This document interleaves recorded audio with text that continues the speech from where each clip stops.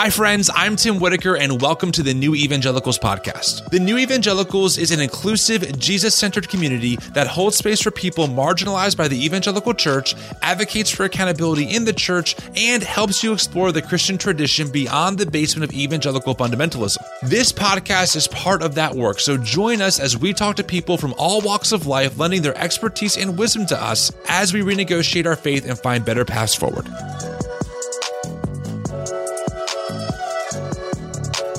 Hey, what's up, friends? Welcome back to the show. Good to have you. On this episode, I brought on Deconstruction Girl. That's the name that she goes by publicly, so I'm not going to say her real name.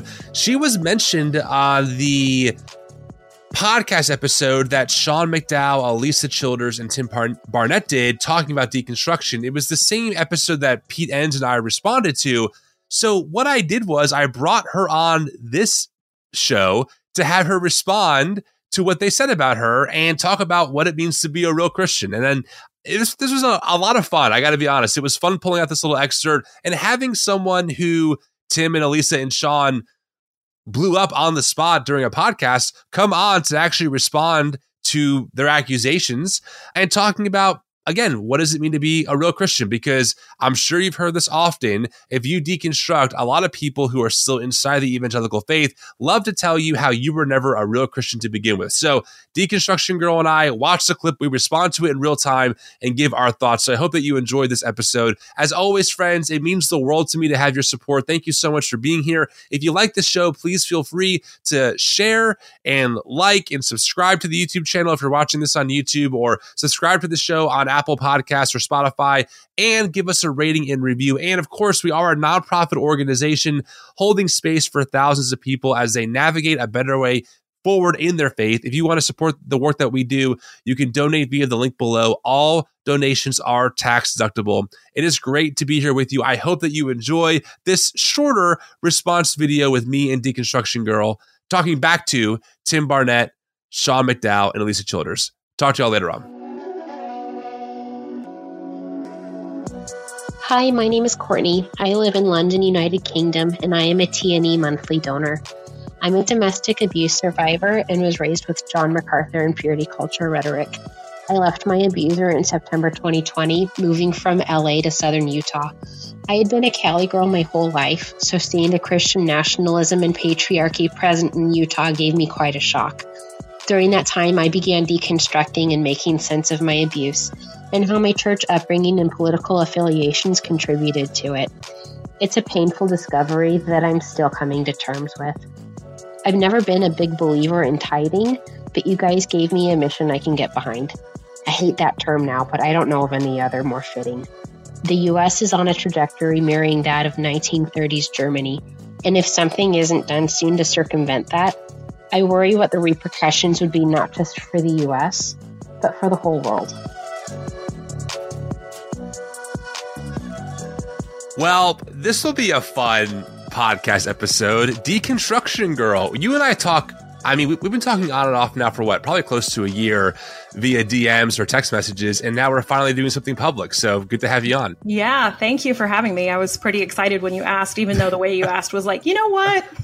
No, the way I asked was, I have a great idea. I think that's what I said. You did say. I think you're right. I think you did say that. This is a good idea because our friends Tim Barnett, Sean McDowell, Elisa Childers, they did a podcast episode a few weeks ago now, and they're talking about Elisa and Tim's new book about deconstruction, how it's the greatest threat to Christianity, etc.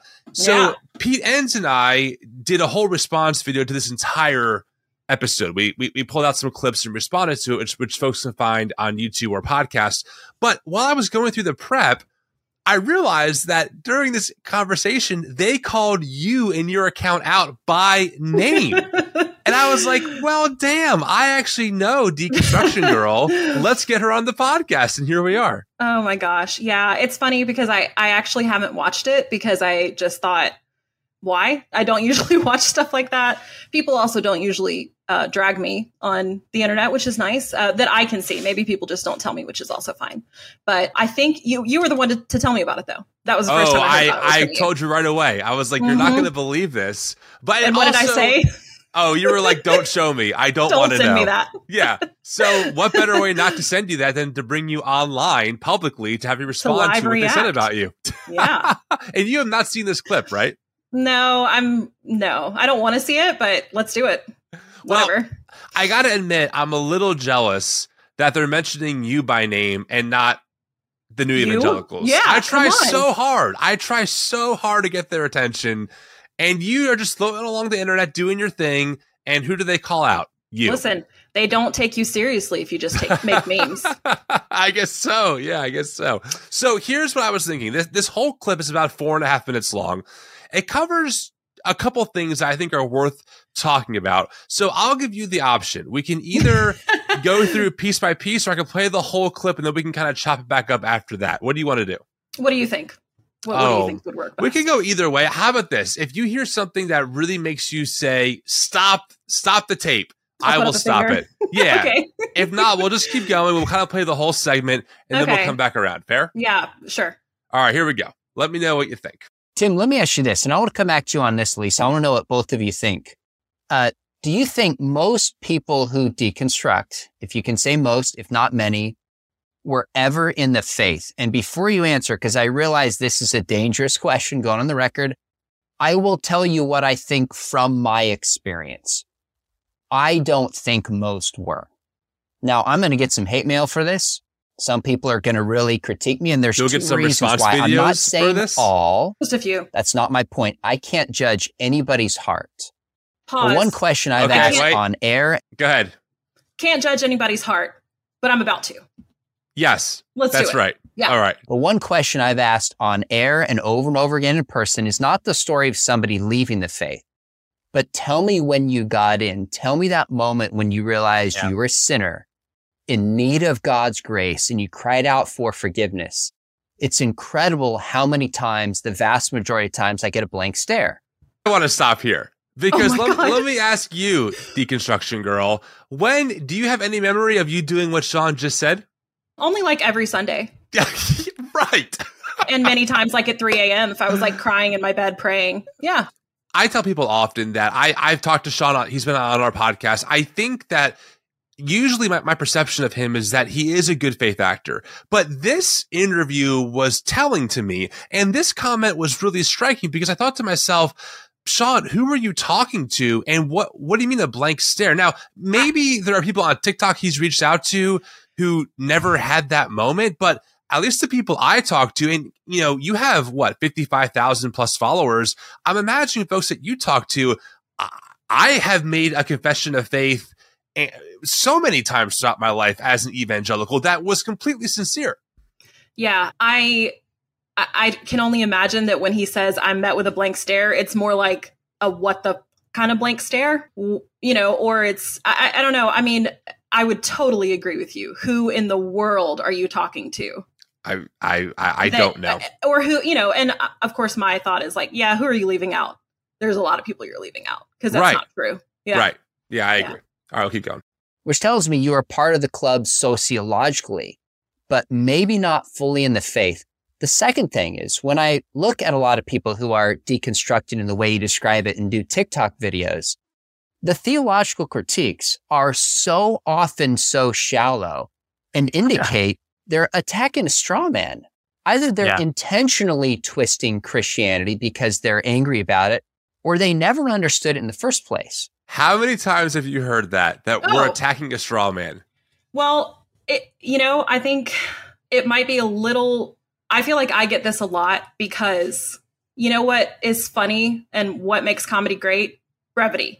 Keeping it short, keeping it, and so I try to make it smart, but I'm also, of course, I'm digging at the big things, but it's also like, there's a reason that they're the big things because those are the things that in the end for me were too much. I was like, you know what? I think I think that's lazy. And I also think that again, I don't believe that doesn't seem like you're on a sincere quest to understand these people at all.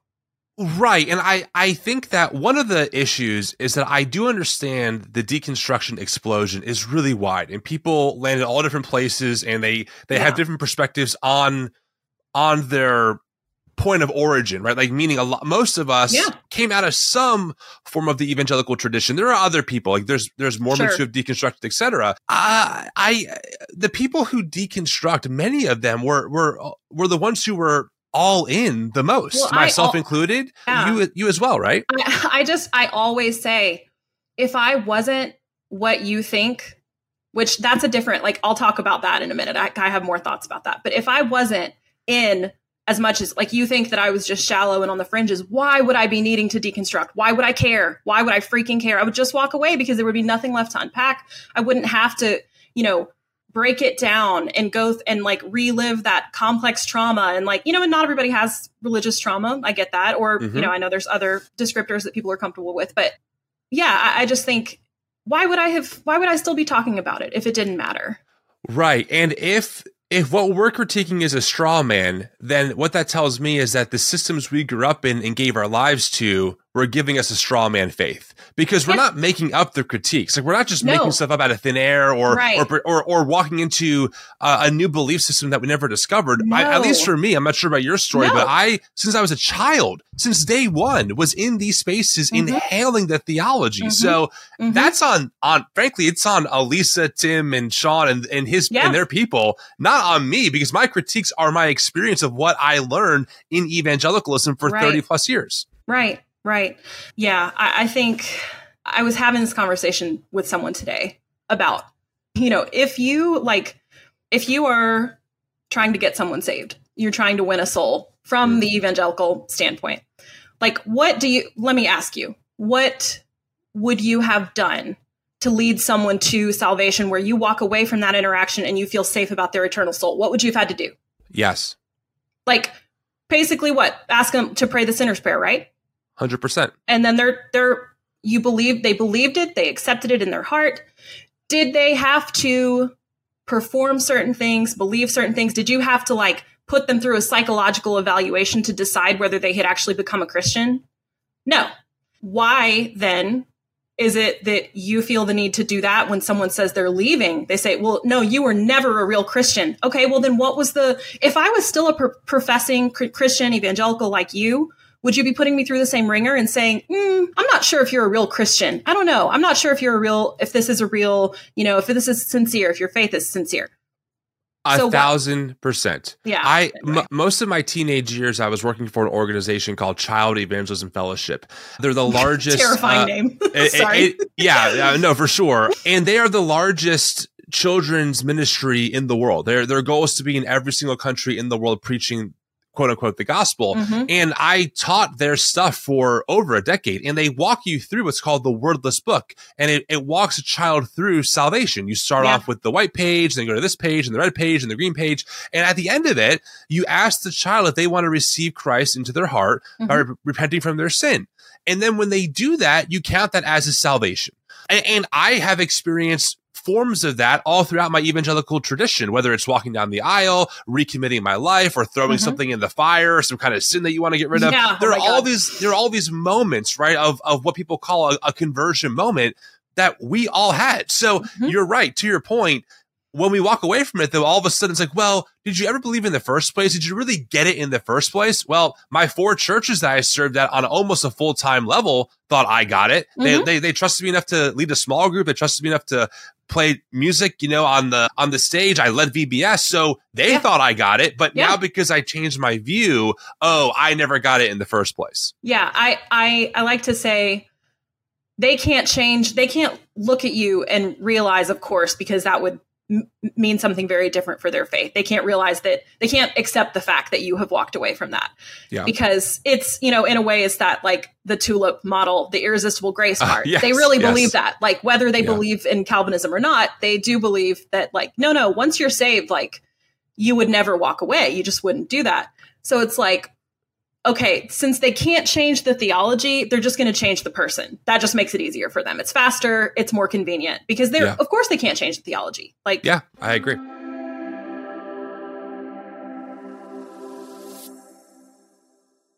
Friends, it's no secret that Christian nationalism is on the rise and threatens the rights of all of our neighbors.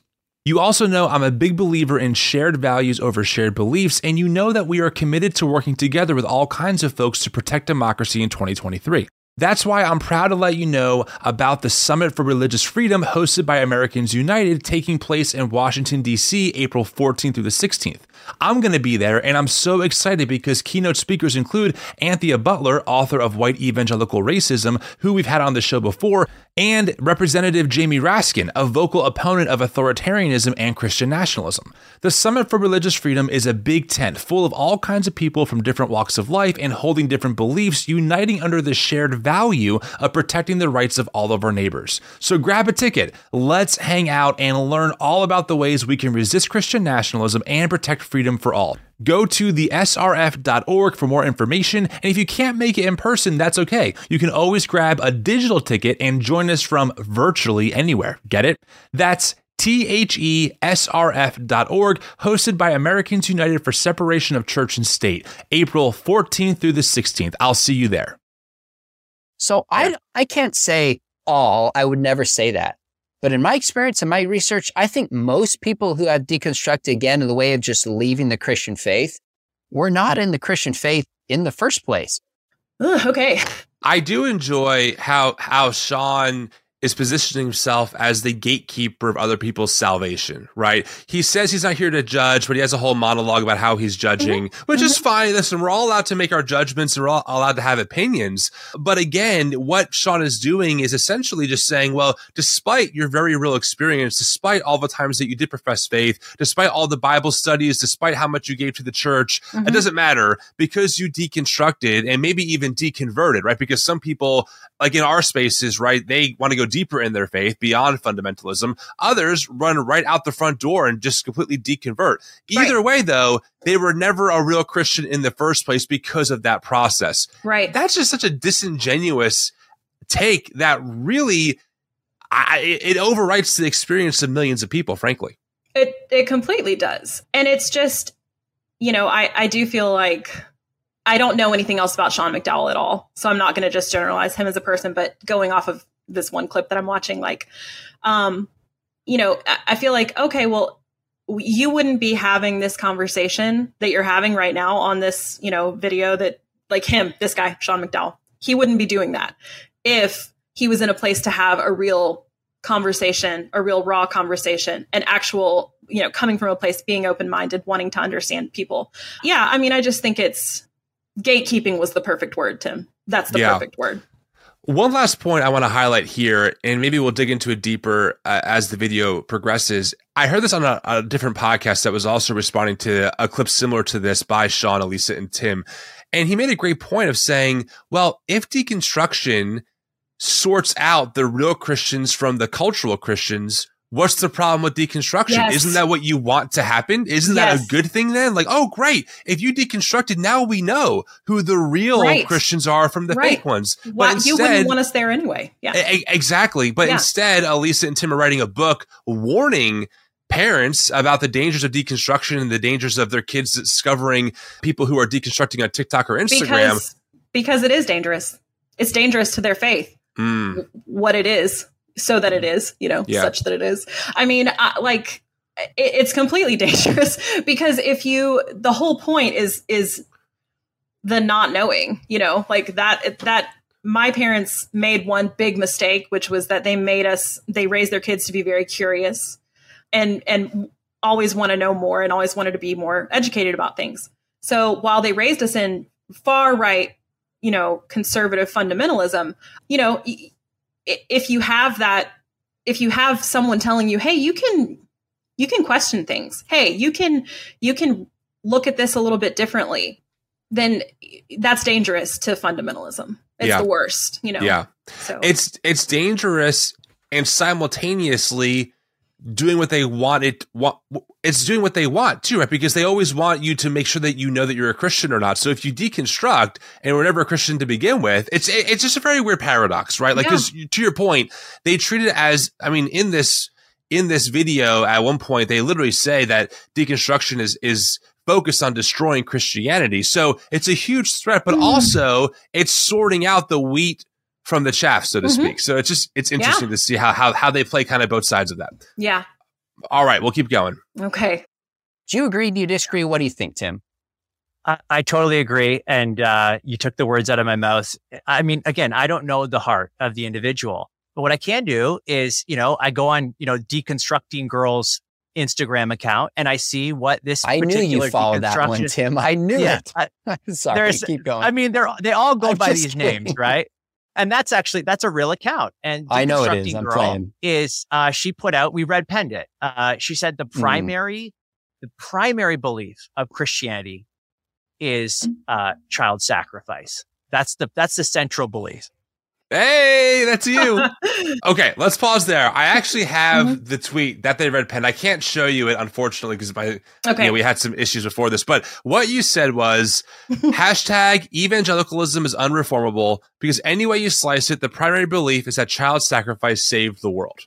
That's what you said. I stand by that. Yeah. You stand by that. Okay, let's see what Tim has to say about this.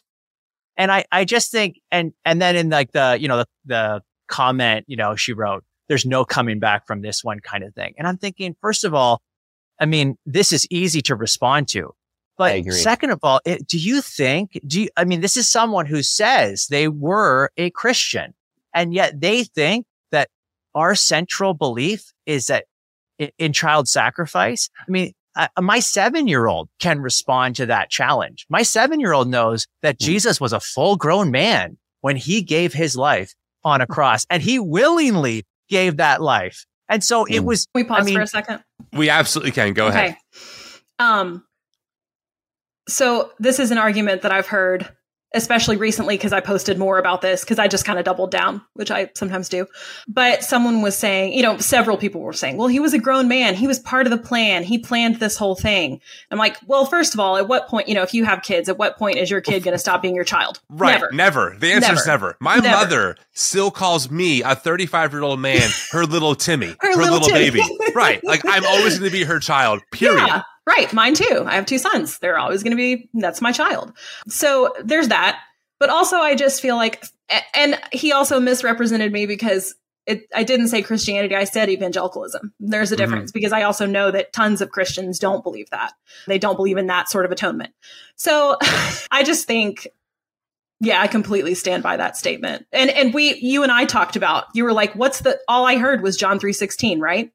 Well, that was kind of my point is when Tim first said this, as I was doing the research for the video, I thought, I was taught that. I was taught that God sent his son to be a sacrifice for my sins. I mean, I was taught penal substitutionary atonement and early on that God or Christ bore the wrath that I deserved because God had to punish someone and he punished Jesus. If you ask them, they would say that that's what they believe.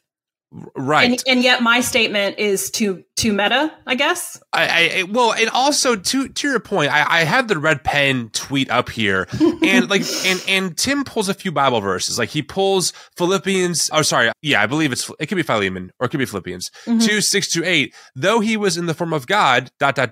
he humbled himself by becoming obedient to the point of death, even death on a cross. Yeah. Who was he obedient to? Right. God the Father. And then he also quotes here John 10:18 because he tries to make it seem Tim's quote here is Jesus was a willing participant, not a passive victim. And he quotes John 10:18, no one takes it from me, but I lay it down on my own accord. But if you keep reading that verse, it says, this command I have received from my Father. Yes. And here's my thing. I actually don't care whether, and this is in a world where, this isn't something that I believe anymore, but coming at it from their lens, I actually don't think that his willingness is relevant to what I said. So fine, that's fair. Child sacrifice. I'm like, well, okay, so he was willing to do it, but his dad still wanted him to do it. Right. I mean, the prayer in Gethsemane, right? Jesus is praying, not my will, but your will be done. Right. But please, if this cup can pass from me, please do so. Right. I mean, there are, I think this is what really got me was, and listen, I want to, me, I try and be charitable. I'm not here to dehumanize people. I've spoken to all three of these people. I've talked to Tim and Elisa privately. They were very cordial. I've talked to Sean publicly. I've engaged with him before. So I don't want to be harsh here, but I just felt like this was so disrespectful. And the way that Tim kind of was so flippant, like, oh, what kind of real Christian would ever think this? It's like, have you ever listened to John MacArthur? Ever listened to Paul Washer? I mean, for people who grew up Reformed, for the neo-Calvinists like myself who grew up deep in that world, the sacrifice of Christ was what payment for my sin that the wrath of God needed to poured out on. And God sent his son to pay that penalty. So it's definitely not a stretch. And what a beautiful thing that he did it. And and how wonderful is he for doing this? I mean, how many songs do we have about that statement? Like, wow, you did this for us. You did it because we otherwise would have been burning in hell. Right. Okay. Right. I think that's a sacrifice. I think that's for atonement. I don't know what else they were trying to tell us. It does seem like that. I mean, and I went to a church of many thousands of people and some with hundreds of people, and they taught it to all of those. So they're teaching it somewhere, Tim. Well, to your point, one of my old pastor friends, a good guy, not very much he was in the CMA, Christian Missionary Alliance, hardly a hardline Reformed denomination. But I remember him telling me, he said, Tim, when you have kids, it will just make the sacrifice of Jesus that much greater. The fact that God would send his son for us, I could never imagine sending my kid to die for anyone else. So, I mean, again, I just want to point out that, like, if Tim thinks this is a bad take, that's fine, but take it up with the institutions and industries that push that stuff that we are now pushing away from. Absolutely. I mean, I don't know do you think that he believes in that? Yeah, I don't know. Yeah, that would be my question, because what I come back to is, you can say that the way that I worded it was ridiculous, but I don't think it's a misunderstanding of most evangelical theology. I would agree. And by the way, I do appreciate you bringing up the clarification that your original tweet said evangelicalism is unreformable, not Christianity, right? No, so absolutely. even you recognize that in the Christian tradition, there are many ways to view what is called the atonement. Yes. And this is one way, but there are other ways, which I appreciate a lot. Yeah, absolutely. All right, let's keep moving.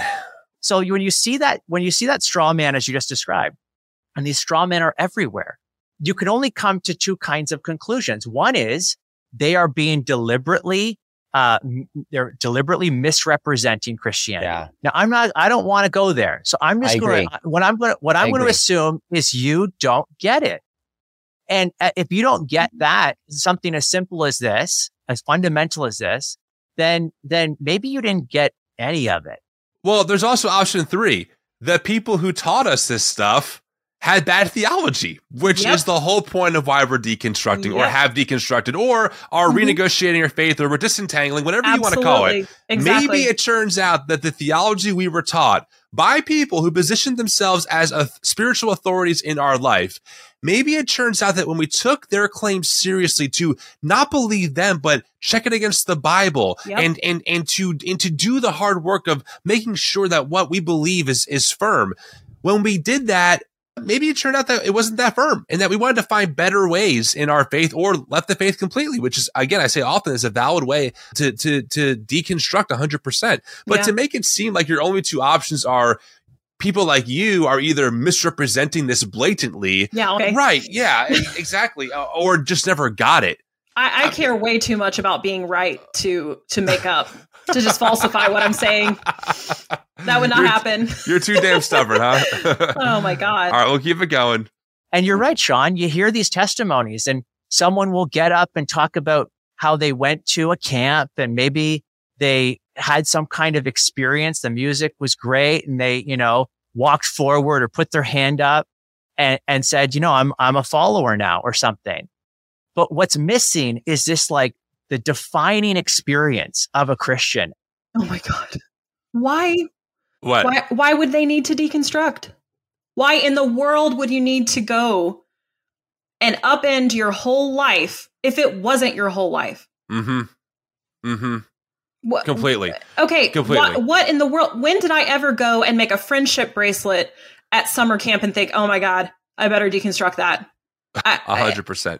Yeah, 100%. That's a ridiculous claim. That's the most ridiculous claim I can think of, really. It's just like, because I hear that you were never a real Christian, and I generally give them the benefit of the doubt that what they mean is, like, in your heart, you were just going through the motions and you were just, trying to please people or trying to be part of a club or whatever, or pleasing your parents, But to say that, like, that to me that's on a different level. What he's saying is literally like, this wasn't even important to you.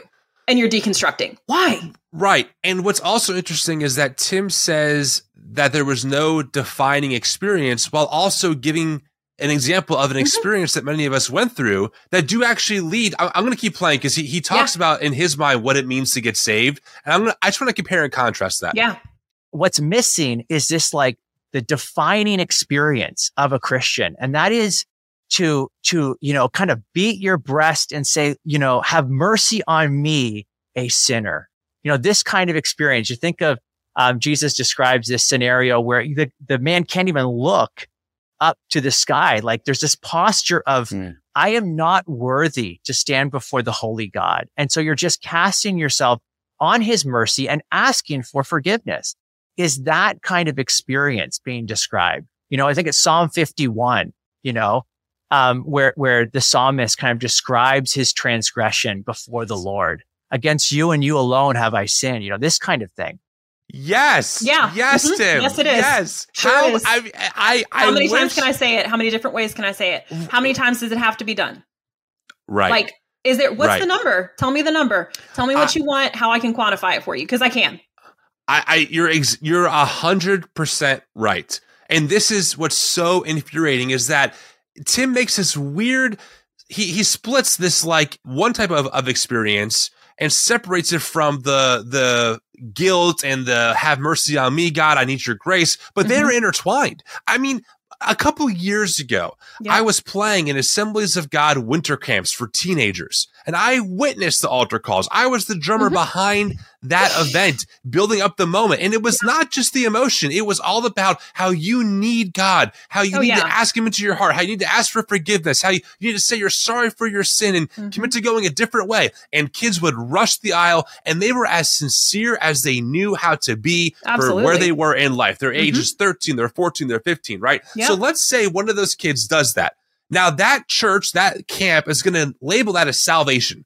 They're going to go back to their church. They're going to brag to their people. We had such a, so-and-so amount of kids, maybe 10, 20, 30, maybe 100 profess Jesus as Lord to become a Christian. And the church will celebrate that. Right. It will be a thing. Yes. That's right. Now, if they deconstruct, Tim and Sean and Elisa say, oh, you know what? They were never real Christians, and they were just part of this like pseudo emotional experience that never really mattered because they didn't beat their breasts and say, have mercy on me, I'm a sinner. And what I'm saying to Tim is, yes, they did. Yes, I did. Yes, you did. Like I did what you're saying is the moment of conversion. Right. So many stinking times. Right. That's the thing. If I was still in your identity group that you're in, you would believe that I was a Christian. Anything that I questioned, it would be an attack of the enemy. Anything, it would be addressed that way because you're one of God's chosen people. And so if this is happening to you, that means that the devil is trying to attack you because you are, obviously there's a purpose, there's a plan for your life. They would say all of those things. Now that I'm out on the outside, you get to, like I said, you can't change your theology because you can't go there. So you just change the person. Just pretend that the person, their experience does not exist. Right. Now, I have not read their new book. It's not out yet. I plan on reading it. And they do, in this full interview, they do hint that, hey, part of the problem is abuse and leaders who are bad with no accountability. So I'm happy to hear them even mention that. Yeah. But let's make something very, very clear.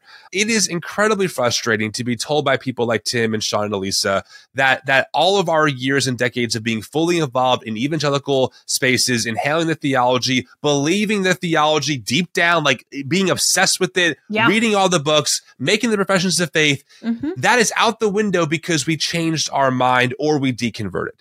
Yeah. Like no, the problem then is on you. Maybe you should rethink the theology that you're espousing, but they won't, because for Tim, Sean, and Elisa and others, they are convinced that they are standing on an objective truth about reality. And anyone who falls off that path of what they call objective truth, they are outside of not just the faith, historic Christianity, as they call it, but they are just living ultimately a lie. They're not living the right way. So their theology can't be the problem. It has to be people who aren't able to hang on for their entire life. Absolutely. Absolutely. I mean, you come to the point where you're like, okay, do I have to, I consider myself agnostic adjacent. I really don't.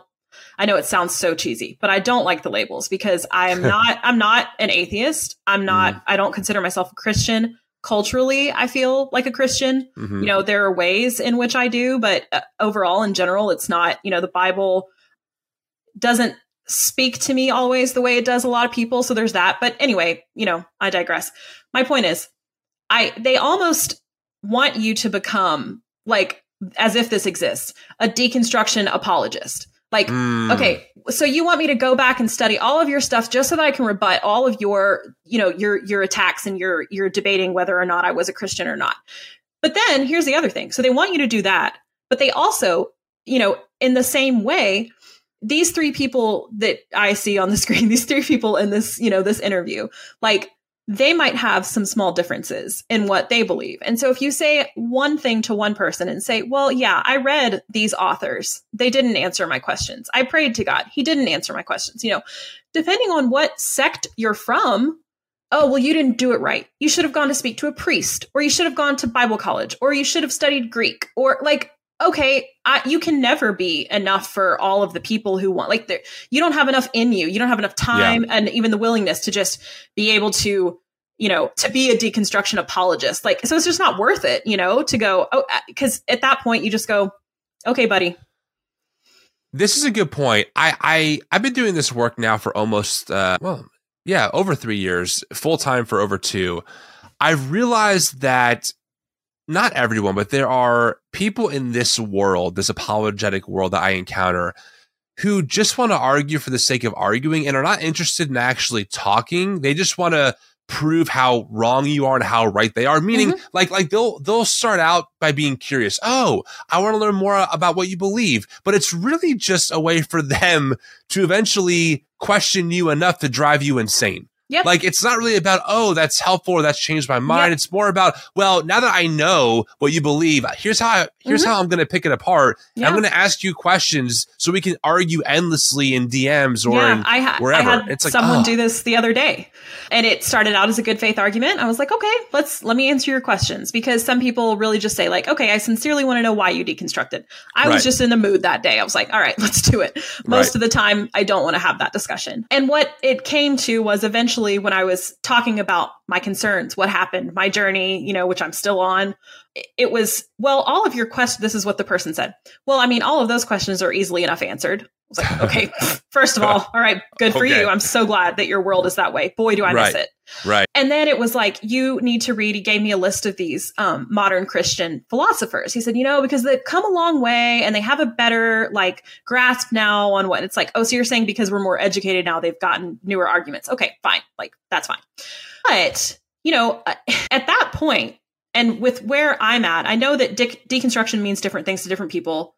I don't like to define it, because for me, what it means is just like examining everything that I've believed and deciding whether I feel like it's true for me, true for the good of humanity, etc. But if you're asking me to, like, come back, read these texts, you know, what have you actually done to work through this? What did you actually do to try to hold on to your faith? It's kind of like saying you can talk yourself back into falling in love with someone that you don't love. Like, why would that change anything?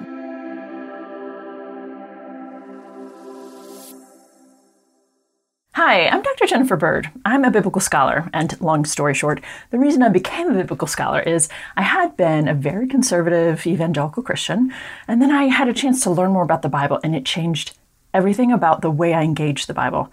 As an educator at heart, I actually wanted to help others find similar freedom and more loving ways of engaging the Bible. So that's what I do. I'm interested in helping others learn how to engage the Bible without harming themselves or others, basically, put short. And that is at the heart of what I see T&E doing on various levels here, specifically being committed to the values of love, justice, inclusivity, and non-dehumanization. I could not be more excited about the work T&E is doing, and I could not be more supportive of Project Amplify. I hope you will consider joining the movement and helping us make things happen. And of course, frankly, you don't hear a lot about sin. There's lots of churches that don't talk about sin. And then when you start going down the hashtag deconstruction, what you find is that this whole idea of sin is just about control. That's the motivation. The church is they're just trying to control or hurt people. It's toxic theology. Yeah. So this is the last bit I wanted to respond to. First off, it's not about the concept of sin. Most people I've encountered in this quote unquote deconstruction space recognize that humans can do a lot of harm. I mean, the word I would replace with that is harm, right? Like we hear it all the time, right? And we all recognize that we've been complicit in harm, that we do bad things, that humans are complicated. So the issue is not sin. The issue is how the word sin is loaded to describe very specific actions, and how that's about as wide as it goes, right? So for them, sin is like abortion is always wrong. If you're gay, you're sinful. And like, if you curse too much, and if you have sex before marriage. But like, as I renegotiated my faith, I discovered that sin is way bigger of a concept than just a few specific solo actions that, in my opinion anyway, depending on the context, aren't even sin necessarily. Right. And so it's just frustrating again to hear Tim talk about like, well, to your point, Tim, maybe we don't talk about sin the way you do anymore. And maybe for Tim, he thinks that means that we're being unbiblical because he has the biblical understanding of sin and we don't. I would dispute that. But that's not the case at all. Many of us are more aware of how sin is systemic in our society, of how sin impacts certain people groups in different ways that maybe we never had eyes for. I'm aware more than ever of the sin I've committed towards people that I didn't even know was perhaps causing a lot of damage. So I think it's very much a straw man argument to use their own terminology. Yeah, I mean, I correct me if I'm wrong, but I don't believe that the Bible really has an overarching theme of saying that racism is a sin.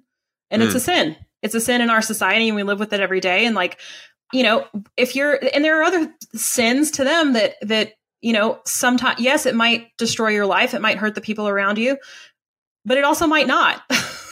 It might not be anything, you know, of the sins that they qualify as sins, like just using that qualifier. I think I totally agree. Like, it's just, we need to explore our definition of sin, I think. And the people who say that we just left to sin, I'm like, well, it's actually no, because I don't think that a lot of the things that I don't think of sin the same way anymore.